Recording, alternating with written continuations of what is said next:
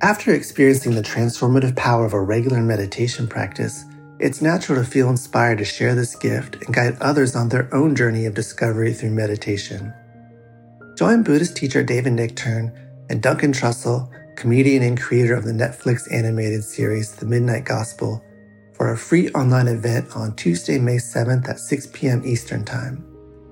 They'll discuss the profound practices of mindfulness in Dharma Moon's renowned mindfulness meditation teacher training program. Get certified by Dharma Moon to teach meditation, lead group practice sessions, and work with individual students.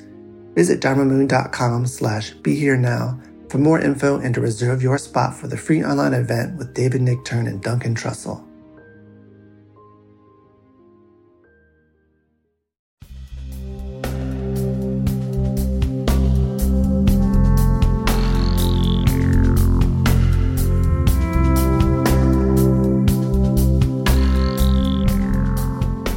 Hi, I'm so happy to be here in this moment with Joseph Goldstein, and we're going to have a chat, or I'm going to be an avid listener to Joseph and describing this long-term relationship with Ram Dass. And Joseph, I think I've said this to you before, but in terms of, I met you 1 year after in Bodh Gaya at the retreats with Goenka. 1 year after you first met Ram Dass, I think, is it not true, at the meditation retreat, or did you meet him before that? No, in 1970. at the retreat at the Burmese Vihara. Yeah, 1970 at the end of the year. Yeah. So, and then Joseph, I met 1 year later as other people started doing courses with Goenka, and what I am most grateful, and I mentioned this to you, I think, some time ago, I'm most grateful for your introduction to me with Munindra invited me over to his room, and we chatted for a while, and he was a very special being. So again, I thank you for that. So maybe just in terms of leading up to that meeting with Ram Dass, maybe a little bit about your own journey that took you to the East. Yeah. Well, I'd been, as an undergraduate, I was studying philosophy at Columbia. And it was just in the time when the Peace Corps was being established. And one of the first trainings that the Peace Corps had was held at Barnard College, which, was at that time the women's part of Columbia. And I think I was a junior then in college. And I just happened to meet some of the then people training to be volunteers. And I got talking to them about the Peace Corps. And at that point, I was really anxious to get out of school and see the world. But I had no idea how to actually go about doing it. So the Peace Corps felt like this fantastic opportunity, to do that. So I actually applied to go to East Africa. I had some romantic notion of climbing Mount Kilimanjaro, and I don't know what was in my mind. I did that, by the way. It's so funny you say that. I went to East Africa and went up Mount Kilimanjaro, half of it anyhow. Well, you did it for me then. Yes, yeah. I never did get around to it. But as it turned out, they offered me a place in the group going to Thailand. So I didn't really care. I was just anxious to get out and see the world. So when I finished college, I went into the Peace Corps. I was teaching English in Bangkok, and I started going to some discussion groups at. There was a famous temple at the Marble Temple, which was just down the street from the school where I was teaching. And there were a couple of monks. There was one Indian monk and one British monk who were leading discussion groups for Westerners at the Marble Temple, and so I started going. I was really interested, I'd studied philosophy, and I really didn't know anything about Buddhism at the time. but I was intrigued. But were psychedelics involved in your life at that up to that point? Did you get the glimpse there? It was when I was in Bangkok in the Peace Corps, but I can't remember whether it was after I had first started going to these groups or maybe before. So I'm not, but it was in that time period. So it was kind of parallel development. Yeah, that's right. Perfect. And so at a certain point, one of the monks, just suggested I start meditating. And it was very radical for me. Nobody I knew was meditating. It was exotic. Being in the Far East, meditating, Buddhism, it was all completely new. And but it was even the very first time. I think we've talked about this before. It was revelatory in the sense of learning that there was a methodology for looking into the mind and understanding of the mind. And before that, of course, I had been curious, but I had no idea that there was actually a way to do it. And so even the first 5 minutes, it was really quite extraordinary to just connect with that possibility. And then I finished my Peace Corps training, Peace Corps, time, teaching English. And at the very end of that time, I had a really quite transforming experience while still in Bangkok. Somebody was reading a Tibetan text, kind of a very powerful Dzogchen teaching. And something happened as I was listening. There was a real opening, to a whole different level of understanding. It was radically transformative. It was one of those moments. And after that, I realized that I wanted to pursue it somehow, but I really didn't know what to do. It was just at the end of my Peace Corps stay, so I was about to, return to the States. And I realized both then and then, especially when I came back to the States and just living at home for a while, that if I wanted to proceed, I needed a teacher. I tried when I was home, I tried to go off on retreat and practice by myself, but it was very confusing. I was just mixing up a lot of different stuff. I was doing mantras and the breath. And, I didn't know what I was doing, basically. So I realized if I want to pursue this, I need a teacher. So that's when I decided to go back to Asia. And some friends had been there on their way back from the Peace Corps in India and met some Tibetan teachers. So I thought, I'll stop in India, thinking I would probably go back to Thailand. But I stopped in India, went around to a whole bunch of different ashrams looking for a teacher, but ended up in Bodh Gaya, where I met Munindraji, my first teacher. And he said something that was so straightforward and so simple, it just completely hooked me. He said, if you want to understand your mind, sit down and observe it. So there was nothing to join. There was no ritual. There was no ceremony. There was nothing. It was just very straightforward. And at that time, there were very few Westerners in Bodh Gaya. This was in 1967. There were maybe 4 or 5 Westerners there. So I met a few of them, and they had been studying with Munindraji. I went to meet him, and we had this interaction. And he gave me the beginning instructions for Vipassana, inside practice. And it was exactly what I was looking for. I just knew immediately. Because there were no frills. If you want to understand your mind, sit down and observe it. It made so much sense to me, in a common sense kind of way. Yeah. And so that was it. I spent most of the next 7 years in India, coming back to the States a couple of times to make some money. But it was during that time that I first met Ram Dass.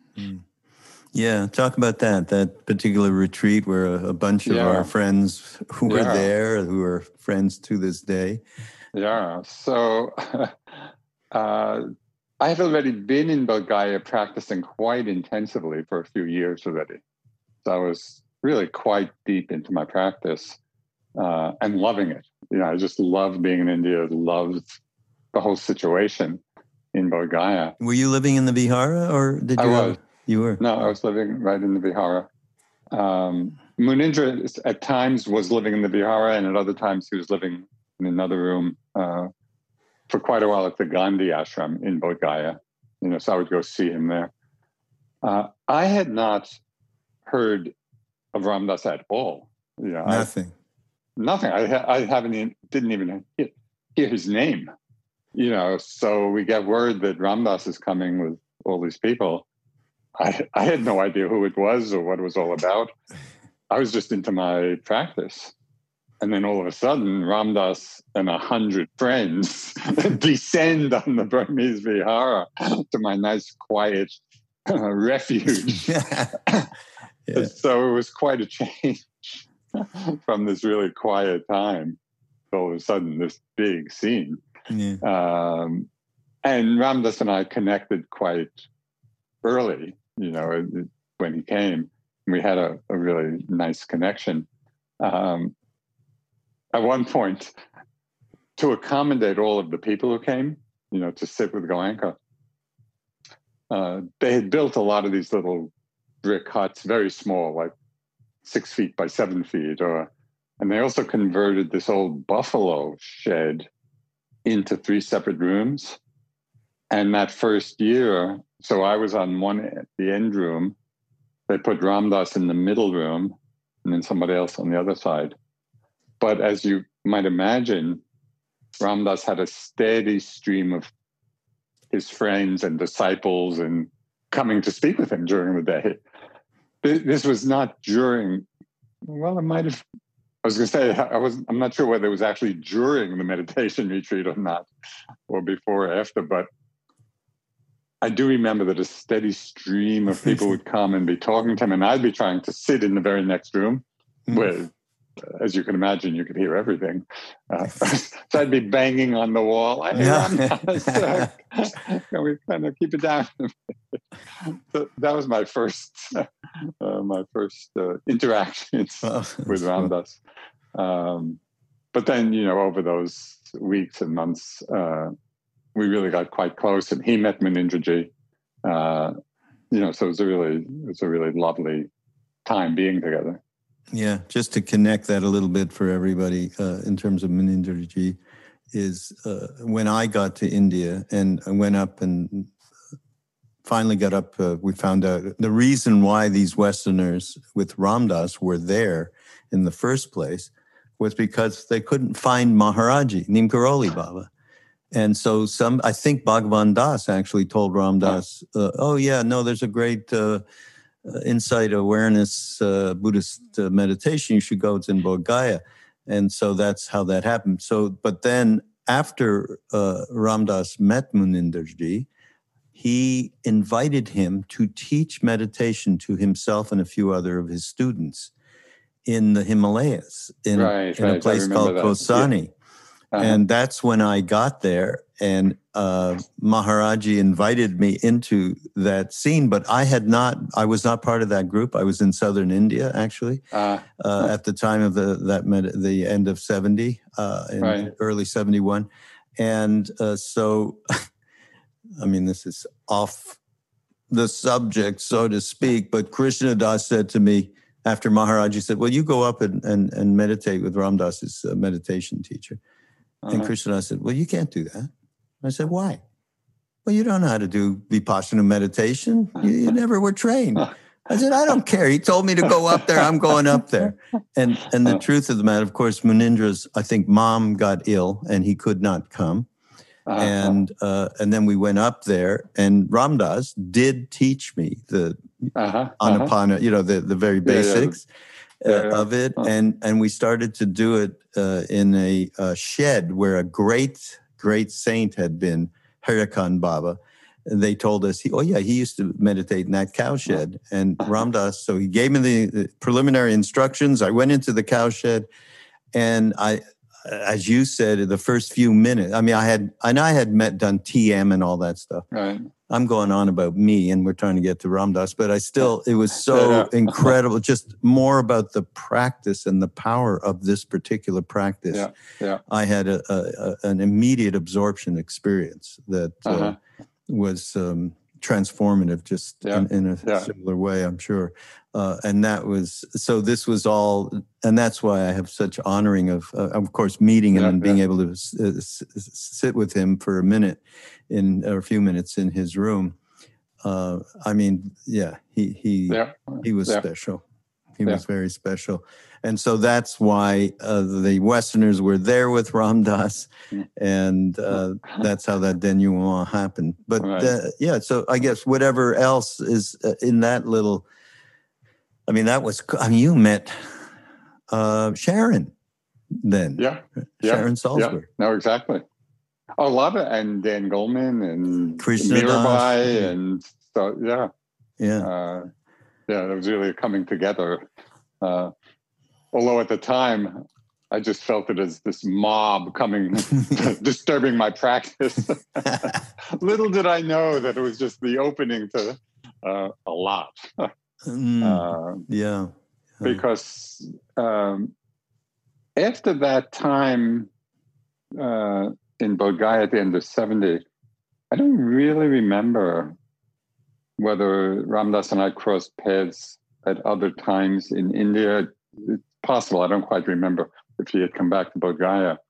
But I reconnected in a very significant way when I came back to the States in 74. Because at that time, I had no idea what to do. You know, I didn't have a job. I didn't have anything. I had spent all these years, most of 7 years in India, 2 years in the Peace Corps before that. And I remember writing to Ram Dass. And the only thing that I could think of possibly doing was, maybe I'll see if I can teach Buddhism or meditation in some college or something. I had no idea. So I wrote to Ram Dass just asking him, and he was kind enough to send back just on a little postcard, disabusing me of the idea of trying to teach in college based on his own experience in academia. He said, I don't think that's the way to go. And I can't really remember actually whether he had any other suggestions at the time, but I let go of that idea. And then I met up with some friends who had also been in India, who was going to be traveling cross country. So they had a kind of van, this was back, in the mid 70s. So we traveled across country, stopping in Boulder. So 74 was the first summer of Naropa Institute. So this was before the summer. I stopped there. I met with Trungpa Rinpoche. And he, after speaking to him about my own experience, so he invited me to come teach at Naropa. But I think Jack, I'm not sure that I have all of this. I mean, this was quite a long time ago, but this is my recollection anyway. So Jack had already been enlisted to teach a course in Buddhism, the first half of the summer session. And I arranged to teach something in the second half. Then I go on to the West Coast, California, where Ram Dass was. He was in Berkeley at the time. So when I get there, I called him, but he was on one of his silent days. So he didn't really want to speak. He didn't speak. So one day I was just walking down the streets of Berkeley, again, not quite knowing what I was going to do. And here's where it gets a little strange. So I need to go to the bathroom. And I go into a restaurant and say, can I use, the restroom? Oh, sorry, it's only for customers. And so coming from India, what? Yeah. You know, but I didn't want to go on the street. Like India. Yeah. So I go to, walk down the street, go to a second restaurant, same thing. Yeah, and so meanwhile, it's getting a little more urgent. I go into a third restaurant, there's Ram Dass. Oh. I mean, it's like I was being led. Yeah. So even though he was trying to avoid me on his silent day, I showed up anyway. So great. So I met him in the restaurant. We started talking. And he invited me then to teach Vipassana as part of the big course he was teaching at Naropa on the Bhagavad Gita. So it was going to be the meditation section of that course. And were you there? Were you at Naropa that summer? No, I wasn't there either. I missed those two big events. Yeah. But we have all of it on film, by the way. All of it. Yeah. Including, actually, I've seen you've seen some of the black and white. Yeah. It's quite great. Yeah. So it was quite amazing. It was that first summer. It was almost like a Buddhist Woodstock, or not only Buddhist, because Ram Dass was teaching on the Bhagavad Gita and Trungpa was teaching about Buddhism. These big classes, there were probably a couple of thousand people there. And so I was teaching the meditation, in maybe six groups a day. I was working quite hard, but I was young, which made it possible. And that was the beginning, actually. It was from those sessions at Naropa, teaching in Ram Dass's class, that just seeded the interest in Vipassana among people all around the country. And so then Jack and I started getting invitations to teach retreats from people who had been there in those classes. So in a way, Ram Dass really, he was the doorway to our whole teaching career. It was really a very, very important conjunction of circumstances. What did you, in terms of the first meeting you had with him, and then maybe going into like the restaurant that you just described, you had gotten to know him and there was obviously a rapport. Yeah. But what did you get from him in terms of the deeper part of who this human was? Well,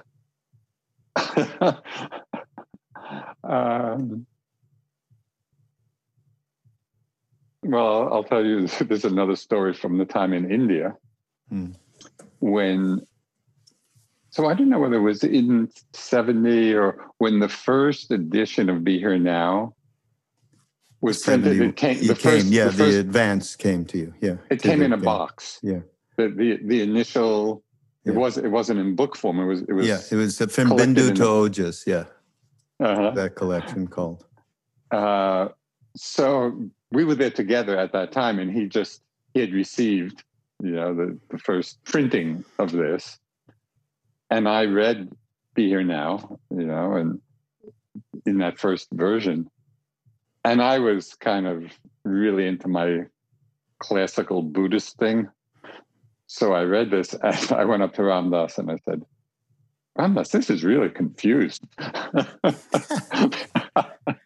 Because there's, he just brought in a lot of different, everything was in there, mixed up together. And of course, it went on to sell 2 million copies and transform the spiritual scene in America. Other than that, But other than that, Ram Dass is a little confused. So those were my first conversations with him, about that. But kind of over the years, we had, a long relationship in many different contexts. And I really came to appreciate, of course, the depth of his own commitment, and spiritual path. And at that time, I knew very little about Maharaji.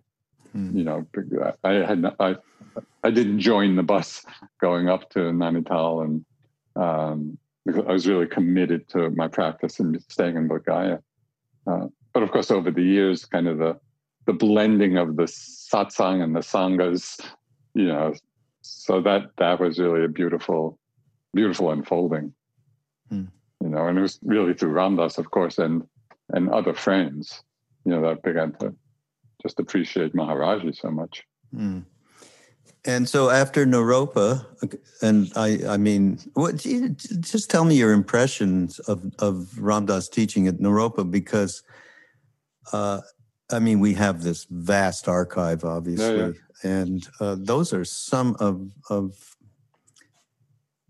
great work, I thought, and I've given it to people, and they've there's like 16 hours of edited, or not more than that, and people really, really connect.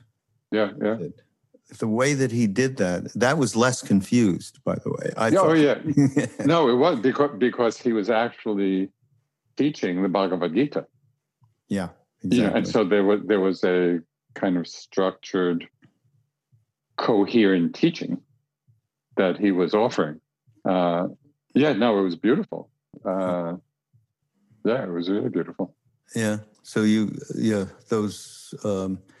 I thought the way that he brought in both, he blended the Hindu Buddhist thing in that period of time and over those teachings, that to me foretold what he was to do for the rest of his career teaching.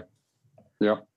It was interesting because, of course, he had that contact in India with Munindraji and Goenkaji, and then teaching in Naropa, the contact with Trungpa Rinpoche. So it became the field for kind of the blending, of the two and seeing how they support each other. In fact, for me, even before I went to Thailand in the Peace Corps, while I was still in college, I had been taking a course in Eastern philosophy. So I was like a sophomore in college. I didn't know anything. I had no background at all in any of this. And we were reading the Bhagavad Gita.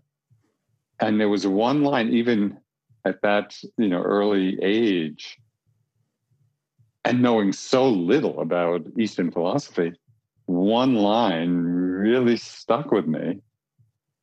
It was amazing now, in looking back, what a seed it was. So there's one line in it that says, which is actually a theme of the whole text, to act without attachment to the fruit of the action. Act without attachment to the results. And somehow, even at that early time, it resonated so deeply within me. So even from then, there was a kind of interweaving, of the teachings. Yeah, absolutely. So after Naropa, what was the next kind of? Well, Ram Dass actually sat one or two retreats that Jack and I and Sharon taught. One here in Great Barrington, Mass. That's right. That's the one I remember. I don't know whether he sat another one as well with us. So that was beautiful. So he was just.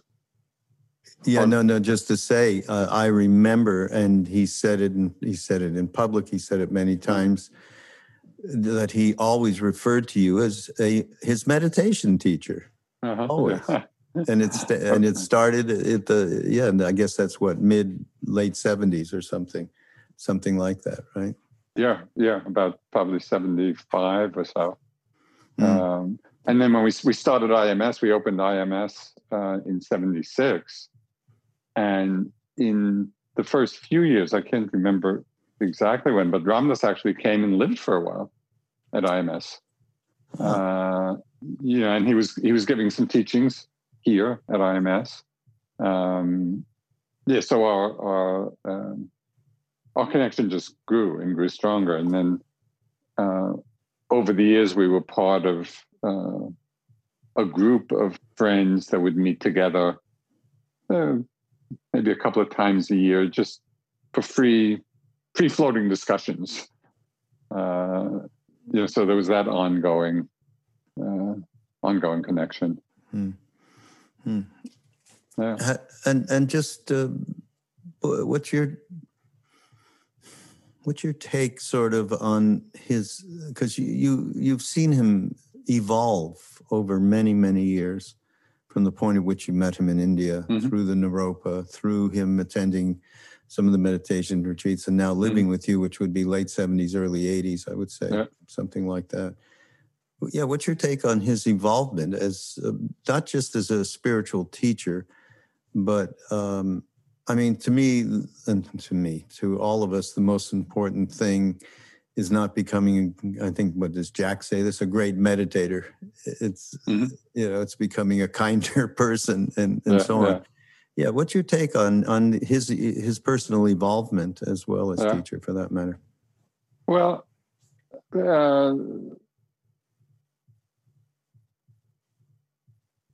I mean, I see it.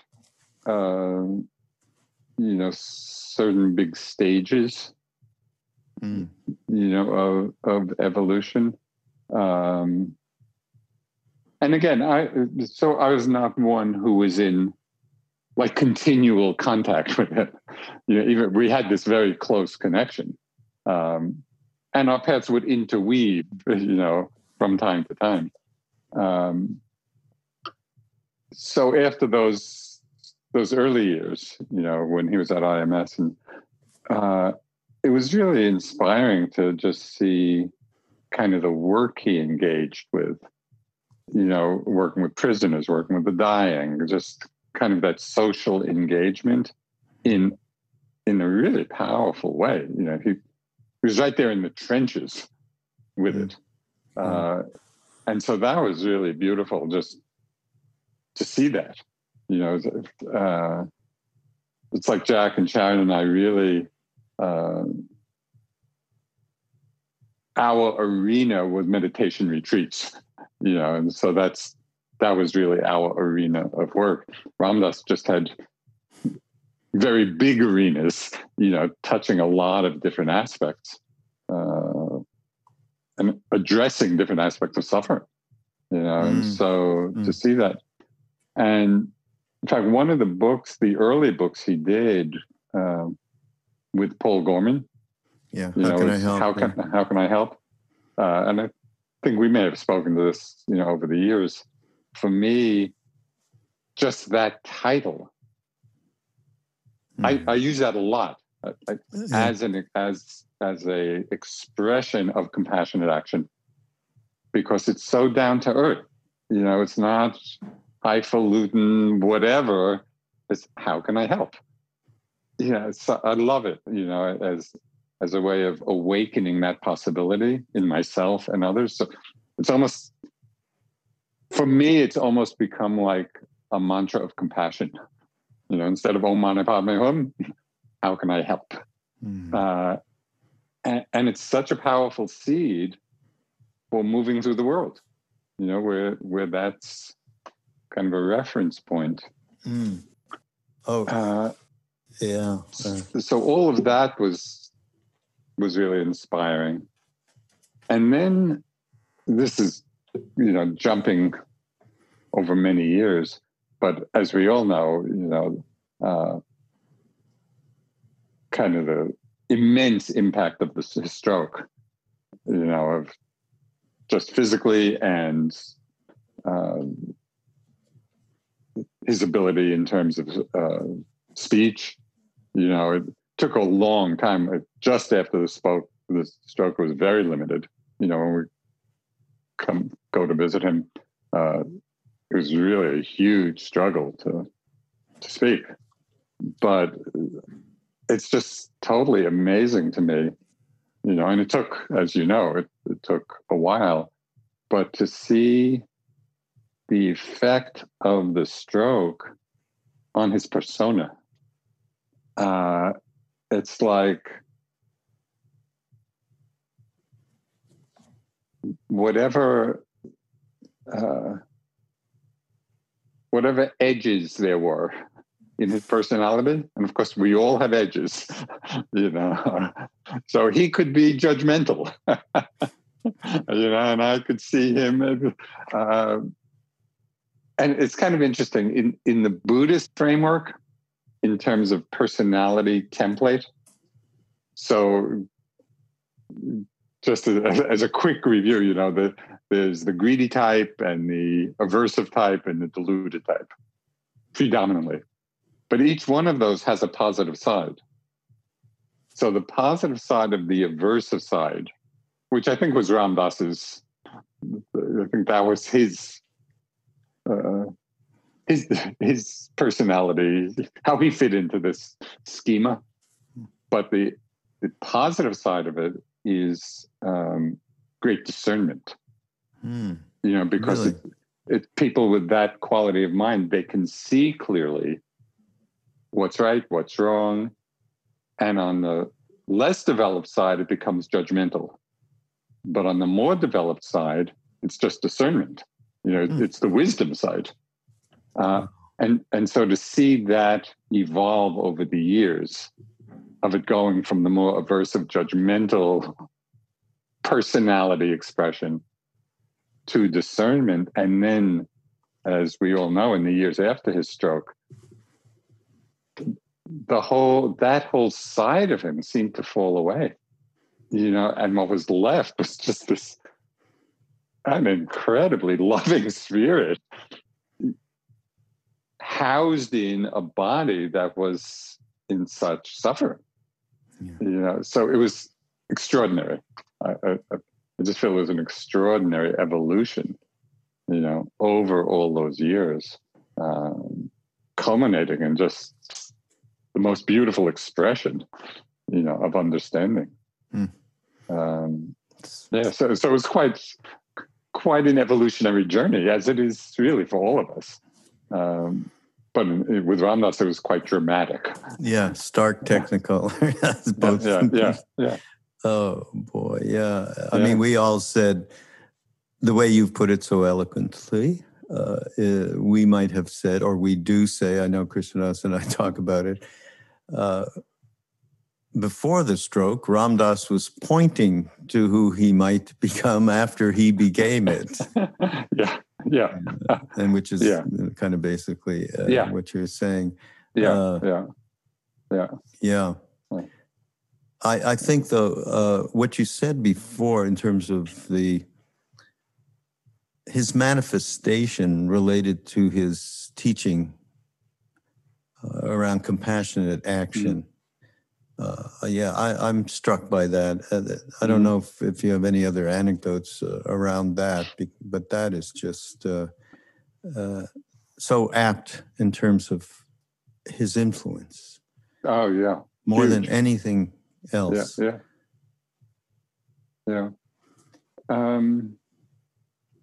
No, it was just striking to me in how many different arenas he manifested it.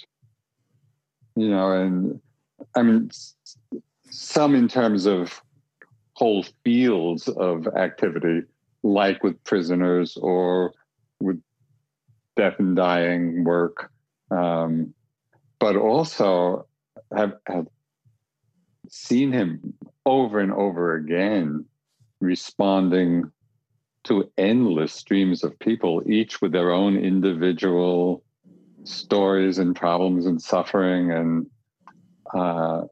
he was just quite amazing in his capacity, you know, to hold that and relate to it for hours and hours and hours, you know, at a time. But he really had that heart connection with people that was quite amazing. Yeah, and his impulse to be present with people was extremely strong, no matter what he might have been going through or not up to it. Sort of, you know, we all have an excuse for not paying attention to one another. Yeah. And I mean, that was the first thing when I first met him in person. That was the first thing. Oh my God, someone's totally paying attention here to me. Exactly. You know? Yeah. And that was such a huge thing, and engendered such trust. And I mean, so we talk about compassion action. I think we also have to talk about trust, how the way in which people so easily were just trusted what he was about, what he said. And that didn't mean that he was always right on, you know. But he was honest. Is. Yeah, right. Well, we did. We met somebody who was right on. Well, and they're rare. Yeah, they're rare. Yeah. I mean, I remember. So you hadn't seen him in some time. Remember how I used to bug you every year? You got to come to one of these retreats, and finally. But before that actually happened, you came just to spend time with him, and I remember. Actually, we have. I don't know if you've ever seen this, but this beautiful. You know, we filmed you and he in the living room there. You remember that? That's a lovely conversation. Yeah. And now that I'm thinking of it, we'll have to make it available to people. Actually, something struck me just as you're reminding me of. So at the end of the conversation, if you remember, I don't know, somebody suggested, that I should lead a meditation to close, and I felt that I really wanted Ram Dass to lead it, and it was so beautiful, If I had done it, it would have been kind of this very kind of classical Buddhist, straightforward, whatever. But Ram Dass, as he led it, it was just so beautiful because it was just kind of this spontaneous meditation from the heart. So it was just another beauty. It reflected the very beautiful heart space he was in at that time, even though this was toward the end of his life, really. But it just came out in such a beautiful way. Well, and one of the things that I really appreciated about my relationship with him, so there's a Yiddish word which will express it. We had a great time kibitzing with one another. Joyful play. Yeah, joyful play which was really fun because we could both get into it. So we like to kibitz with one another.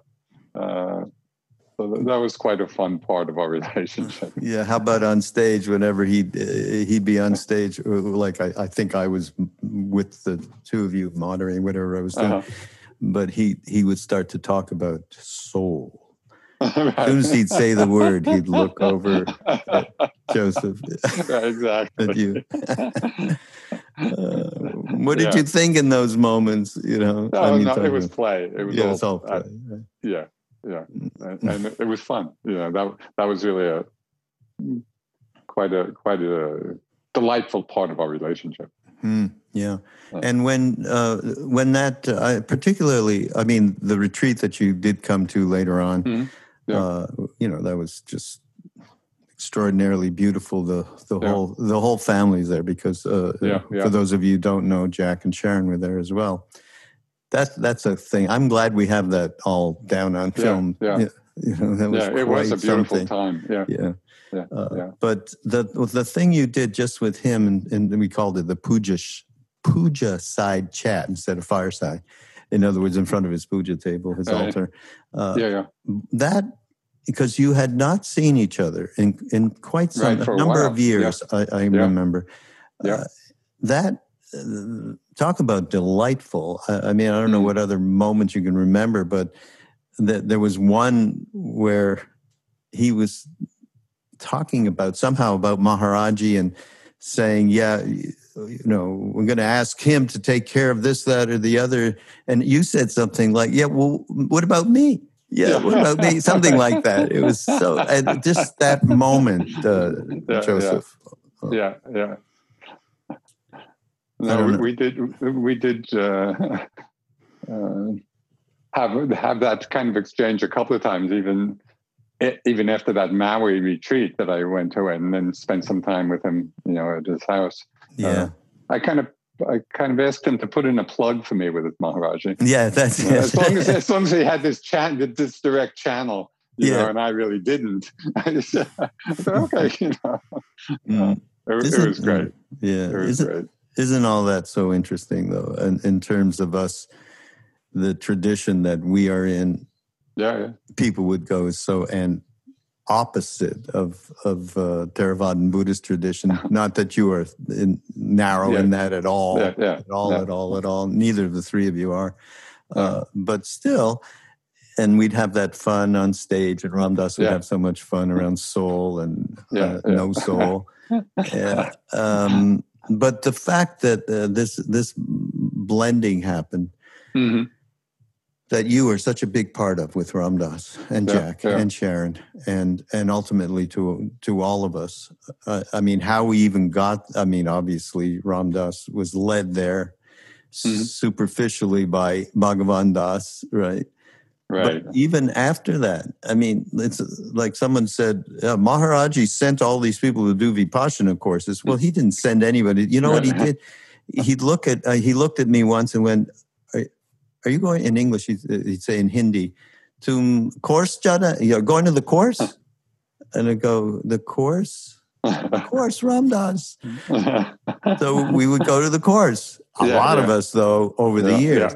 And so that got really integrated into part of our practice for many, many people. A good percentage actually went, and there wasn't that many Westerners over those years. There was a couple of hundred who were actually, with Neem Karoli Baba at the time. But the way in which it blended together, and which leads to me, the most important thing that I'd love for you to comment in relation to Ram Dass, the last number of years where he started talking and teaching loving awareness.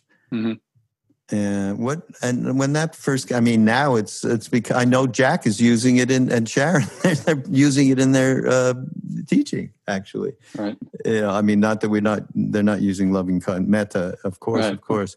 But that kind of, for me, it brings it together, everything we're talking about. But what, for you, how did that whole thing hit you when you started understanding what Ram Dass was teaching there? Loving awareness. Kind of.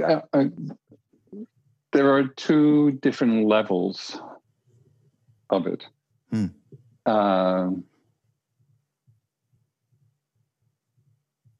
So one level is the understanding that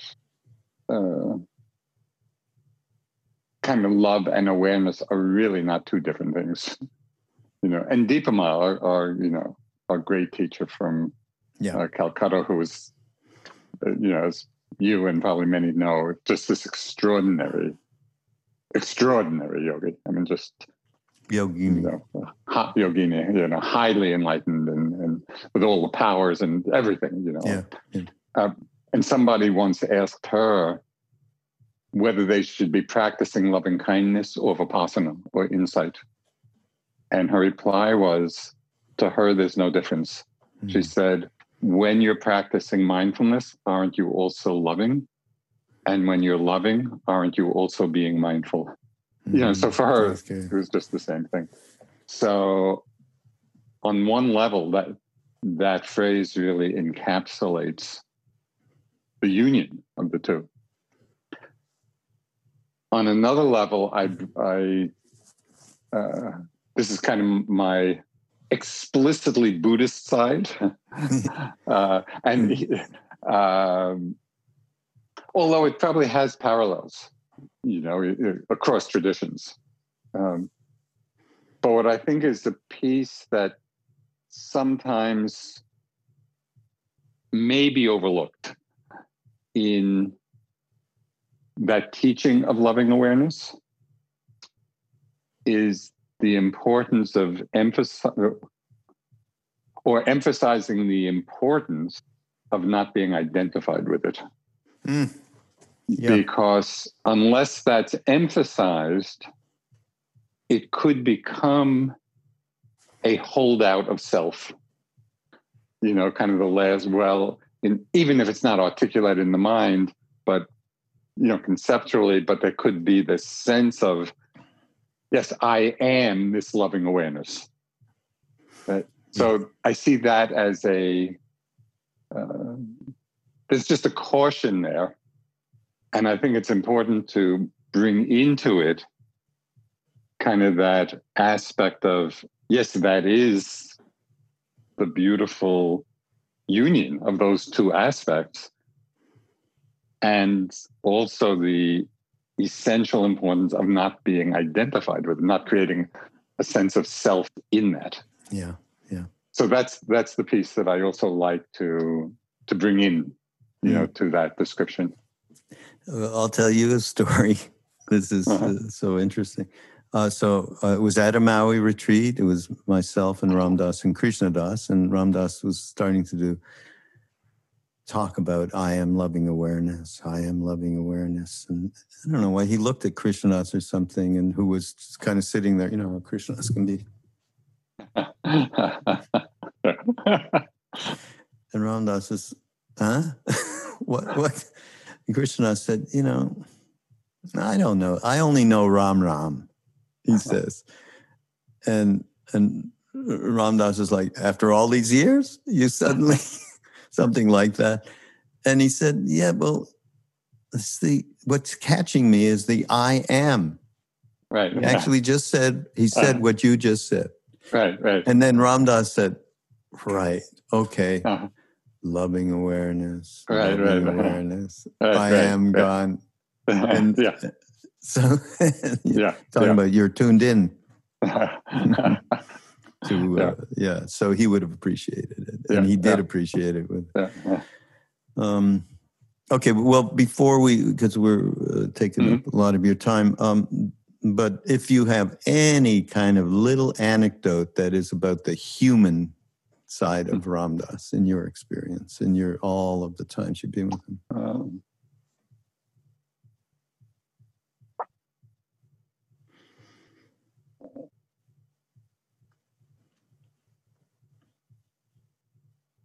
Just trying to scan back over a lifetime. The computer was. I'm trying to think. I mean, a lot of the particular incidents we've already mentioned. It's not so much an anecdote, but just I think in some way, what was at the heart of our relationship and the heart of the relationships of the blending of the two sanghas, the satsang and the Vipassana Sangha. What's interesting is that, sometimes people talk about, later in life, talk about the friends they met in college or, and how they still, for me, and I think for many of us, it was the friendships we made in India that have lasted over all these years. That's where just this very significant bonding took place. And so, as it's like for so many of us, these friendships have lasted even when we don't see one another, even for long periods of time. When we're together, it's like we've always been together, and I think what characterizes that, and Ram Dass was very much at the center of this, was just this